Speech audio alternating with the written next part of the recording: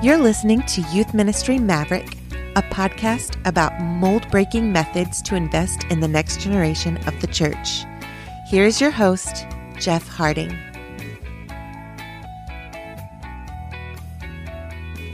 Hello, everybody. This is Jeff. Welcome back to Youth Ministry Maverick. You're listening to episode 41, the Enneagram 2 Youth Worker. We are currently in our 11-episode series called the Youth Worker Enneagram Project.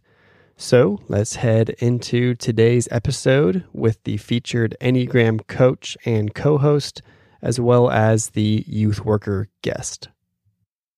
All right, we are back on the podcast today, continuing our Enneagram project. And I want to welcome back our coach and co-host for this episode, Ainsley B. So Ainsley, welcome back. Thank you so much. And our guest for today is Miss Liz Dolan. And so Liz, give us a little intro about yourself and also your Enneagram numbers, please. Sure. Hello. I am one of 7 kids. I'm the second one. And my parents have been pastors since I was a baby, a little baby. So they've been pastoring a church in Central Illinois. And I kind of was like, I didn't know what I wanted to do in my life. And so I went to Bible school for about a year and came home. And I think I wanted to do ministry stuff, but I didn't know where I fit. And there was kind of a opening and it happened. And I work for my parents now. So most of my siblings are also involved in ministry somehow. So that's kind of what we do. And I lead worship. I help with like youth stuff and students and kids. And graphics and all sorts of stuff. As a pastor's kid, if you've been there, you know what that's like. So that's sort of me. And I'm a number 2. I'm the helper. Wow. That is quite a family heritage and story right there. Very cool. Very cool. Well, Ainsley, could you give us a little reminder for our listeners of the major characteristics of an Enneagram 2? I sure can. The 2 are our caring interpersonal types. They're called the helpers. They're generous, demonstrative, people-pleasing, and possessive. Their basic fear is of being unwanted or unworthy of being loved, and their basic desire is to feel loved. Very cool. And from our poll of almost 1,300 youth workers, the Enneagram 2 was number 1. It was the most popular. Wow. Almost 19% of all of the workers who voted identify as dominant Enneagram 2s. So this will be very insightful and helpful for many youth ministry workers, even if they aren't a 2, because they probably know one that is based on this data. So Liz, could you tell us a little bit about the positive trends that you notice in your ministry? What do you excel at based on how God has wired you? So I only came across the Enneagram probably in the last year and a half or so. And I don't know tons and tons about all of it, but I do know a little bit about myself. And it's been helpful to learn more about myself and maybe have a little bit more grace on myself. Being the helper, I know that I tend to overcommit to things. I want to help everybody. I want to fix everything. And so I tend to overcommit myself and do many things and have my hands in lots of things, which is great. I feel in some respects because there's a generosity to it. And I know that it's in me. And I love that about myself, but I also know there's a negative side to that as well. But I think I tend to be like thoughtful, and I kind of see people that maybe others don't see, like because maybe they don't have as much to offer. And I don't know if that came from my mom, who's also a 2. Go figure. But she often taught me like notice the outcasts, the outliner people that maybe aren't seen because they're not the popular or they're not the one that everybody is attracted to. And so I know that those things have helped me in like ministry stuff, and whether it's youth or kids or whatever area that I'm working in. And so I feel like learning more about myself has helped me to not maybe dislike a lot of things about myself, and understanding that God made me that way and not using it as an excuse to do whatever I want and say, well, that's just me, take it or leave it, but to use it in a way that's like, I know this is the positive things about me and the good things that he made me to be that way, and to like really focus on that and not to focus on all those other things that I see that I don't like, or I'm like, why did he make me this way? It's been helpful in ministry learning about my Enneagram, to kind of like feel okay and better about the things that God put in me for a reason. So I don't know. That's kind of my feeling about myself and my giftings, I guess you might say. Yeah, definitely. And I think what you highlighted the most with being able to see people who maybe others aren't naturally attracted to, that's what we always try and get our students to do anyway, right? People at school, people who walk in the door who are new, hey, go and meet them, go and introduce them to your friends, go and make them feel welcome, encourage them. Don't just put on a face, actually get to know them. And so having that natural ability, I feel like gives twos more of an inside track than anyone else on being able to identify and really lead with the encouragement, lead with what's going to help, not just like, well, I can do this. It's I'm going to do this because it's going to be helpful for you, right? They give all their time and dedication in that moment to that person and helping them. So that's a really admirable quality in ministry. Ainsley, how would you expound upon that, being a two yourself, and how youth ministry workers who are twos, where they might see themselves really doing well in ministry? Yeah, I think twos have an incredible gift when it comes to ministry. Well, multiple gifts. And you're never going to be disappointed if you have twos on your greet team, on your pastoral care team, anything like that. Although the sevens would be great for the high fives, the twos are for those deep conversations. They want to get to the heart of it. They're like, I'll greet you, but also spill out your guts and tell me your whole life story because I care so much about you. Yeah. And so it's so fun. Twos are great with inclusion and empathy. So exactly what Liz was saying, you can just kind of see who needs to be included or who just needs a little extra support. They have a superpower in knowing what people need and when and how to give it to them. So I actually have a student, a male two, which are actually more rare than female twos. He's a male two in the youth group that I serve at, and he is always looking for the person who's not standing inside the circle. He's always the one to lead the younger middle schoolers, right? They follow him like little ducklings. And he always makes them feel important. Twos have a very cool gifting to make someone feel valued and loved and welcome, which is neat. Yeah.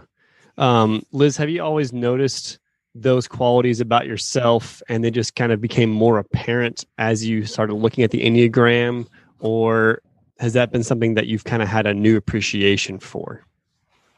Well, funny story. I was really, really shy as a kid, as a teenager, and really, really like, I think I had friends, not because I sought them out, but because everybody knew me. So it was easy because I was the pastor's kid. So they knew who I was before I knew them. And my mom, who's a two, kind of forced me out of my introverted ways.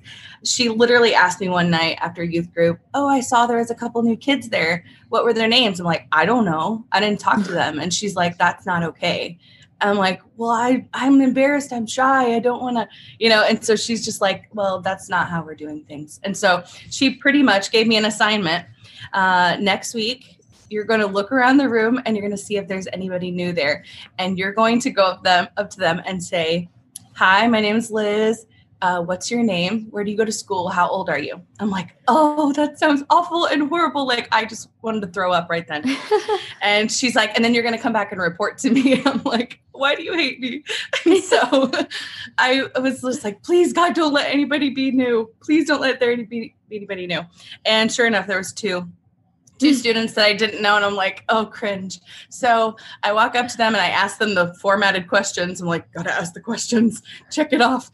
And so I did it. And I came back to her that night and she said, okay, were there students there you didn't know? And I'm like, yes. And so I tell her the information, like I'm just reporting. And she's like, okay, now you can do it next week. And I'm like, why do you hate me so much? And she was like, you need to see other people. You need to not be so focused on yourself and so shy that you won't talk to anybody. And I was just like, oh, my mom hates me so much. But it forced me out of my comfort zone and my shyness and my embarrassed and, insecurities, and forced me to talk to people that maybe I was interested. I noticed them, but I wouldn't talk to them because I was scared. And so it forced me out of that. And so it's kind of been something that has continued throughout my life. Thanks a lot, Mom. So I don't know if she made me into a 2, but she sure forced me out of my shyness. Anyway, it's interesting to me that, like, as I found out more about myself, I knew exactly what my mom was before she even took the test. I'm like, oh my gosh, that's my mom. I am my mom. Great. So it's been a good thing because I know she's really shy too, but she's like, as a pastor's wife, I can't be too shy to talk to people. I have to get out of my comfort zone and I have to speak to people that I don't know or that maybe are intimidating to me or whatever. So I've seen that in her life too. And so when she took the test, I knew exactly what she was. But yeah, it's been really interesting to kind of like peel off the layers of the onion when I find out about what a 2 is to the core. And I'm like, oh my gosh, okay, that's funny. That's who I am. But my mom really, she's horrible. Anyway, she pushed me. It was awful. She wanted you to live your best 2 life. Yes. Oh, and Mama laying it down. That's awesome. My mom actually did the same thing, oddly enough. My mom's not a 2. She's a 1 wing 2. And she did the same thing. I'm not introverted, but I still going up to random people isn't everyone's favorite thing to do. And my mom did the same thing. So we need another poll of the 2s whose mom made them love on the outcast. Probably all of them. Yeah. Oh. Yeah. My 2 wing is as high as it can get without tying my dominant 3. So I can really relate to a lot of that pressure. And the older I get, the more I realize how introverted I am, which is interesting. But yeah, it's so valuable to, once you make that effort of getting outside and connecting, your natural 2-ness or the way God's wired you really kicks in and is a true advantage in those situations. But it's overcoming abilities that aren't convenient or aren't comfortable. And then, oh, okay, now I see how God's prepared me to actually do this, which is great. And we've already alluded to this a little bit. But we have things that we are great at and that are natural strengths, and then things that don't come as easy and we need some extra help on. And so Liz, based on knowing who you are and how God has wired you, what things in ministry, either with students or with peers, do you feel like you need extra focus and help with? Letting other people do things, I think is a big deal for me. I have in the past been burned by letting people do things and then they don't do it. And it's not just they didn't do it right. Like they just didn't do it. And so I know there are people that are like, well, I can do it better and faster and I'll get it done. But I've also experienced the points where they make promises and then they don't follow through. And then I'm disappointed and I have to pick it up anyway. And so that's really frustrating. And it makes you not want to trust people or not let other people take some of your load. But the older I've gotten and the more I've had on my plate or plates, I've had to learn, I'm like, I literally cannot do it all. So I have to offload some things that people are capable of doing. And maybe I trust them with a small task at first instead of giving them a big load right out of the gate and go, oh, they'll be fine. They'll figure it out. And then they fail me. So I've had to learn to start with little stuff at first until I can trust them because I know myself. And I don't know if I don't know if that's a ministry thing or a PK thing or a 2 thing. I have no idea, but I've just been let down a few times that I don't trust. And so I tend to take too much on and not let people do that. But I've had to learn that it is so much better and so much more enjoyable to succeed as a team and not just do it all myself, and let other people help and let other people take things off that they are capable of doing. And so I think that that's been something that's been helpful for me to do.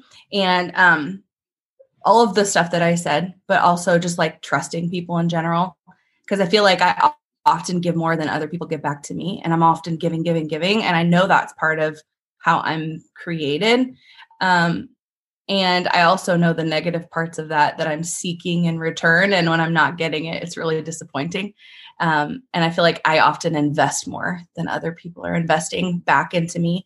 And on the negative end of it, the whole idea of like the dysfunction part of the 2, where you're wanting somebody to like love you in return and to feel the same about you and all of that kind of stuff, that it can get really unhealthy for me, as far as like not knowing if people are going to reciprocate the same passion, the same energy into a project or into me as a person or into the ministry or whatever. And so it can be a frustrating line for me to figure out sometimes. And also to not expect so much from people, because I know how much I put on myself, and I'm like, I'm up here and I'm going to give you that. And then they're like, well, they can only give this much. Maybe that's all they are capable of doing. And I have to be understanding and not so hard on them for not being able to reciprocate the same passion, energy, or investment that I do. So I don't know. I find that to be a difficult balancing act for myself in ministry and in life and all of that, I guess. Yeah. No, those really track with me, and I'm sure, well, Ainsley will expound upon this a little more for sure, but I feel like along with 1s and 3s, and because those are the wings of the 2, not being able to delegate well makes sense. I also struggle with delegating, and some of the time it's because I just want to be able to do it and say yes. Sometimes it is because I want them to do it right, the way I see it. It's kind of both. I remember I took this, I'm not sure what it was. It wasn't Enneagram. It wasn't Myers-Briggs. It was some kind of evaluation about personality and my strengths and weaknesses when I got hired here. And I think it picked up on my achievement purposes and wanting to get things done well. And I think it kind of insinuated that I was able to delegate. And I'm like, this is wrong. I'm terrible at delegating. So, so I can relate a little bit to that. But yeah, Ainsley, how would you expound upon that? Being able to think about as a 2 yourself, and what Liz said, what is tough for 2s in ministry? Yeah, I think that there's a reason that they're called the helper and not the helped, because they do not, they crave help, but they don't know how to take it. They don't know how to receive it.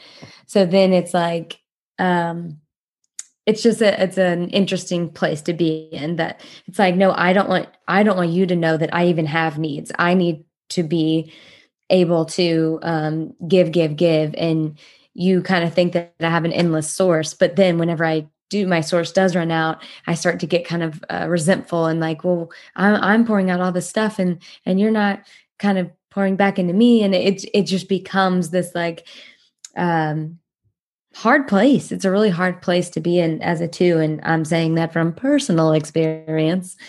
Absolutely. When it comes to ministry too, it's like 2s are most likely the ones who are, and I know this happened with me, is your office was never empty. You know, there's always someone in the 2's office and just asking for help or advice or something like that, because the 2 will lay down in the road and let you run over them if that'll make you okay. If you will be okay, you can torture me. Like it's just the martyr of the 2, which is not healthy. It's not. So one of the things that a 2 needs is boundaries. And a reframing of priorities. Because as soon as you ask the two of something, it goes to the very top of their list, the very top. And then, they can ask you and it doesn't necessarily reach your top of the list, but it's like maybe up there, maybe in the middle. But because it doesn't go to your top, the two is like, wait, but your priority went to the top of my list. Like, what do you mean? So if there's one thing that a two it's struggling with is boundaries and priorities. Do not put someone else's at the very, very top of your list because you have to be your priority. Your self-care and relationship with the Lord and how He's refilling you has to be the very top, which is honestly very hard for a two. Other numbers are going to be like, what are you talking about? But a two is going to be like, I know. So it's so real. And then the other thing with the two is communication. So we are great listeners and usually can communicate something else, right? We can communicate the word or something else that someone else needs. But when it comes to our own needs, we're not super communicative. We're not great at communicating those. So that is a huge hindrance as well. And I really keep going on this list. I'm sorry too, I am one, so I'm going to have a longer list. But the other thing that is very hard is they're absorbers of emotions. So just like it was a blessing because you can feel what other people are feeling and it creates a beautiful empathy, it also hurts because you are actually taking them on as your own emotions. I went on a high school retreat recently and some of the students were just sharing what was on their heart and I'm bawling crying. Like they're not crying, but I'm crying because I can feel the heaviness from them. So, that's another thing that's like it's a double-edged sword. It's both a blessing and a curse. And just learning how to manage that is going to save you from burnout and save your heart from feeling like it's being taken advantage of. Yeah, I feel like a lot of those, just like you said, would lend themselves to a path of burnout if they're not carefully managed. And because I have a lot of those tendencies in me myself, as that's my super dominant wing, I can relate to that. And speaking of wings, we've mentioned them a few times. We want to move to that. And so, Ainsley, can you remind people maybe who haven't listened to our last two episodes, what is a wing in the Enneagram system? Yeah, the wings are so fun. They are the salt and pepper of one's personality, where they just add a little bit of flavor, a little bit of extra behaviors or tendencies that might differ from one another. And and they're the numbers adjacent to your main type. So a two will either have a 1 or a 3 wing. Gotcha. And Liz, do you have a dominant wing that you identify with, or how do you see those wings in play with you in your ministry? So my wings are almost exactly the same. They're almost identical. And so I've taken a few different tests, and every time they're either almost exactly even, or one is a little bit more, and then the next time the 3 is a little bit more if I answered a different question differently. And so it's a hard, like I've had to look at both of them because I'm like, I don't have a clue. I don't have a clue which one I totally am. And so I've leaned both ways. Because I do see a lot of like 1s in myself, and I also see a lot of 3s in me. And so I'm like, I don't really know for sure, but it's very even. It's almost like 1 point off from the other one. It's super strange. But yeah, I've looked into both of those too, because it's not such a strong number. I haven't just looked at one and go, oh, that's me, because it's always been even. So. Okay. You kind of see those at play both, just depending on how you might answer one question or approach one scenario each day. Yeah. Which is normal. Yeah. That's cool. Normal. So Ainsley, what would a 2-wing 1 or a 2-wing 3 kind of look like in ministry? Yeah. So the 2-wing 1 is called the servant, and the 2-wing 3 is called the host or the hostess. That's their titles. The 1 is going to be more focused on like doing the right thing or guiding people in doing the right thing. Very focused on that. They're going to be a little bit more uptight, probably a little bit more anxious by nature. And the 2-wing 3 is going to be more focused on competence and efficiency. And they're going to be a little bit more laid back, generally speaking, than the wing 1. And typically, the 2s, either one can be pretty creative since a 2 goes to a 4 in growth, but the 2-wing 3 is typically going to be a little bit more on the creative side. Okay. Yeah, that's definitely needed in ministry for sure. Yeah, and I love being able to think about how we can think outside the box with our wings. And the more I've learned about Enneagram myself, the more I don't feel as compartmentalized as, okay, I'm only this and I'm only good at these things, right? Which is why talking to you, Liz, and other youth workers is very important, because not every 2 is the same, as both of you can probably realize, right? And it's good for us to think, okay, how has God wired me for not just who I am, but where I am and who I'm engaging with. He's placed me here on purpose. And so how am I able to connect with these students, maybe in some slightly different ways than other 2s could as well, just because of I know them and they're here, which is great. So for all of you 2s, which apparently is many out there in youth ministry, I would say that your ability to connect with people who aren't in the limelight is great. And also have people around you to help give you margin, boundaries, not take on the burden of other people's feelings so you avoid burnout. And I'm definitely speaking to myself as much as the both of you or any other 2s. Well, this has been a lot of fun. Liz, thank you so much for hopping on the podcast with us. Thank you. And Ainsley, thank you for joining me for this conversation. Look forward to our other ones in this series. And I hope this has brought great insight to all of you who are listening. So, ladies, thanks again. Thank you. That concludes today's episode. Thanks again to Ainsley, our co-host and Enneagram coach, and Liz, our youth worker guest. If you haven't already, please like and subscribe to this podcast wherever you are listening to it. And remember, you can catch all of the episodes in this series, if you missed any, at our website, youthministrymaverick.com. You can also find a comprehensive list of our guests, their bios, lists of organizations in youth ministry to help you in your own ministry. There's also a store where you can buy some items and help fund the podcast to continue its work. We also really appreciate if you could go to Apple Podcasts and leave us a review. And if you do that, take a screenshot before you hit submit, send it to me, and I will mail you a personal thank you along with some merchandise that you can't get on the website. So please go and do that. I'm excited to continue this series. Remember, every Tuesday and Friday, there's a new episode with a new guest and some practical information for you. That's all for now. So until next time, thanks again for listening. Adios.